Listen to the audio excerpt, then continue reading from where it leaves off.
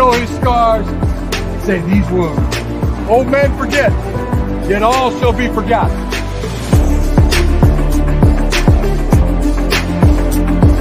For he today who sheds his blood with me shall be my brother.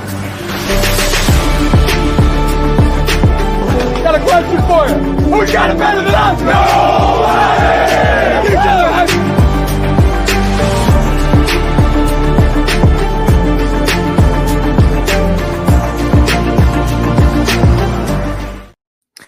Welcome to the Big House, CFB Nation. How are you? I'm Andy, and we're back again with another episode, so let's get right into it. So Michigan adds depth to the quarterback room. This is something that is going to be very helpful. Jack Tuttle was granted a waiver for one final season, his seventh and final season. Now, he adds depth and a veteran voice to that room. He began his career at Utah, spent 4 years at Indiana before being a depth piece last year with Michigan. Now with Tuttle, he's going to serve as the backup to either Jaden Davis or Alex Orji. One of those two will be the starter, and whoever loses will become the third string, in my opinion. If Orji loses that job, he would be used as the wildcat package and goal line packages. If Davis loses the job, that gives the true freshman time to learn and grow, and he can shadow Tuttle. This on paper appears to be minor news, but this is one of my favorite news here. What it does, it pretty much the room is now solid. Everything is set. We needed that veteran guy, and he becomes that guy. And he takes all the pressure off Jaden Davis, so he doesn't have to be the guy if he's not ready day one. Now, with that defensive staff, one more key addition.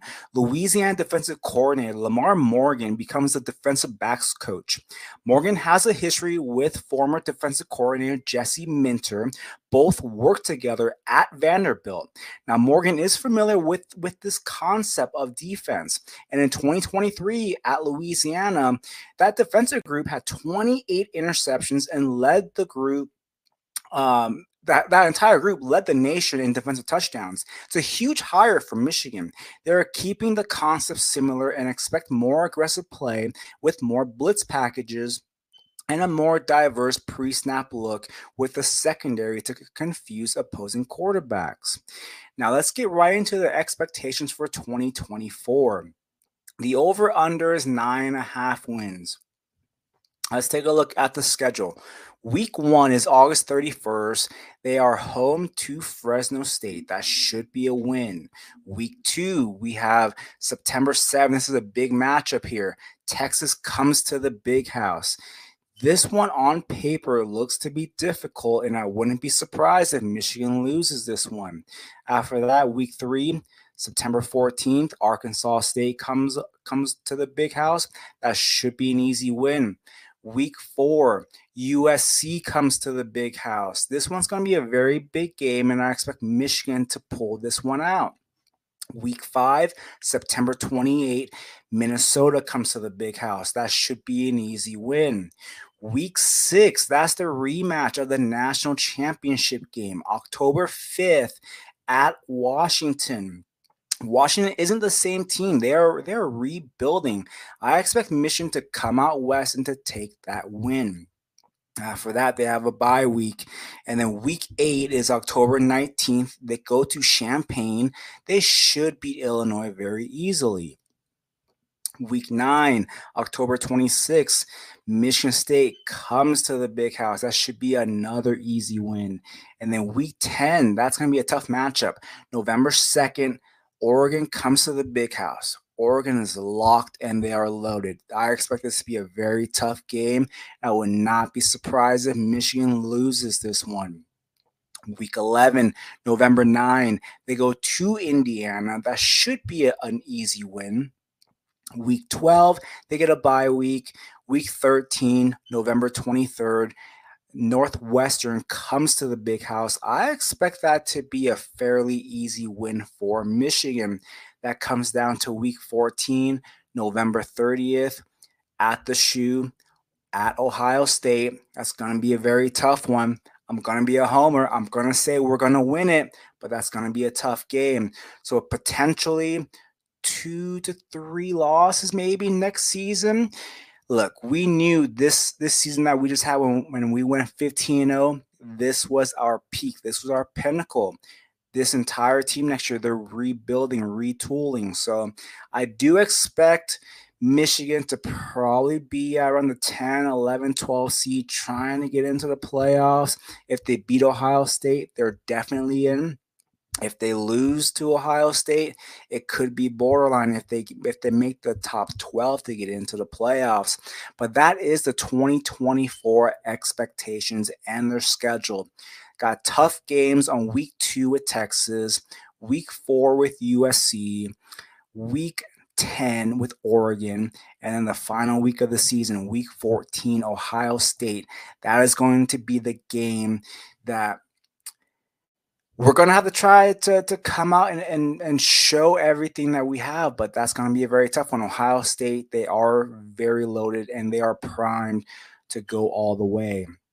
So that is the 2024 expectations. Now let's get right into the player profiles. Get you guys ready to know who these guys are, to get you guys know these household names of the future. And speaking of the future, our freshman player profile of the day is tight end Brady Prescorn. He's 6'6", 225 pounds, 4-star in the composites, rated as high as tight end number 1 and as low as tight end number 14. He averages out to be tight end number 10 in the composites. Is a very high level player. To me, he's a bigger Colson Loveland. He does a lot of things that Loveland does.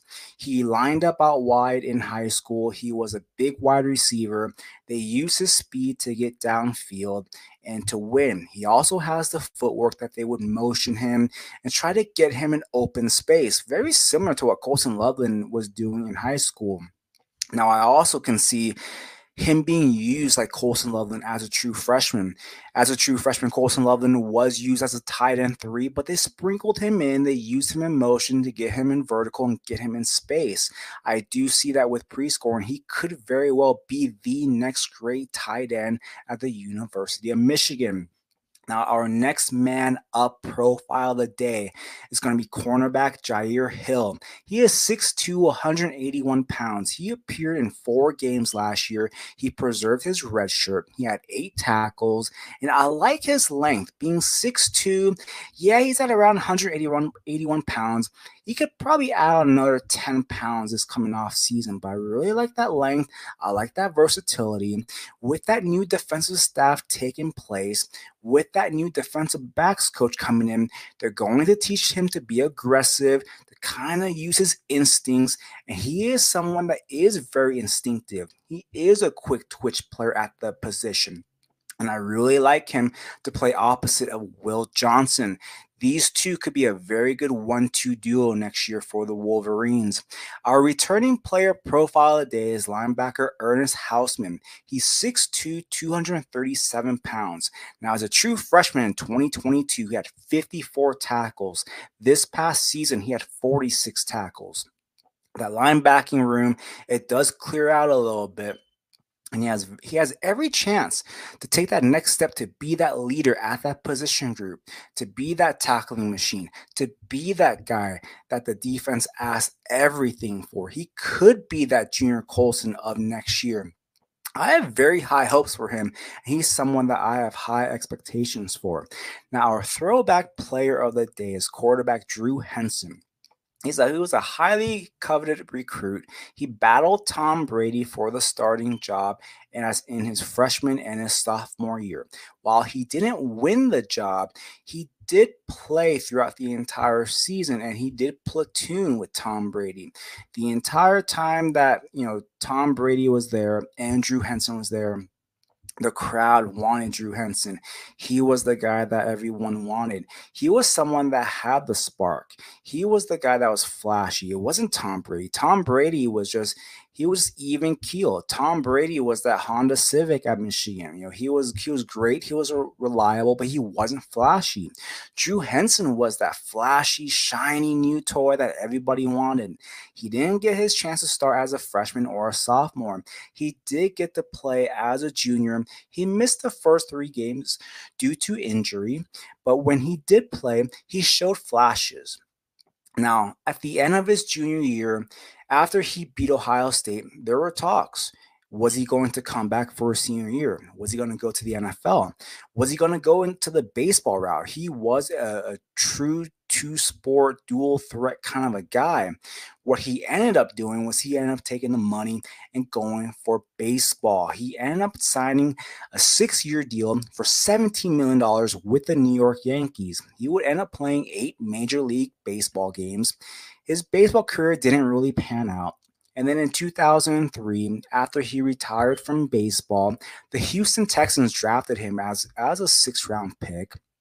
And then the Cowboys would end up trading for him. And once again, the entire time that Drew Henson was with the Cowboys, he was the guy that everybody wanted. He always had that potential. He would end up bouncing around the league for a few years. He would go to NFL Europe. He would go to the Detroit Lions, but he never really panned out. And he is truly one of those what ifs. Those what if moments. If he would have just realized his potential at football and he wasn't truly a baseball guy, while he had the potential of being something at baseball, everyone knew his football. That was his calling, but he chose not to do it. He left after his junior year. Michigan kind of had to, retool at that quarterback position. He ended up trying to go to football later in his career, but it was too late. So he was one of those guys that you always wonder what if. And that is our throwback player of the day. Now, I thank you for tuning in to another episode of Welcome to the Big House. And I want to give a special thank you to Dwight Peebles for the intro, Nino Brown for producing me, the entire CFB family. And until next week, who's got it better than the CFB Nation?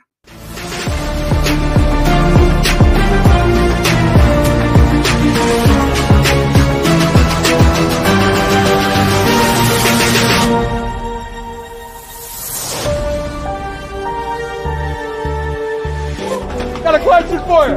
Who's got it better than us? No way!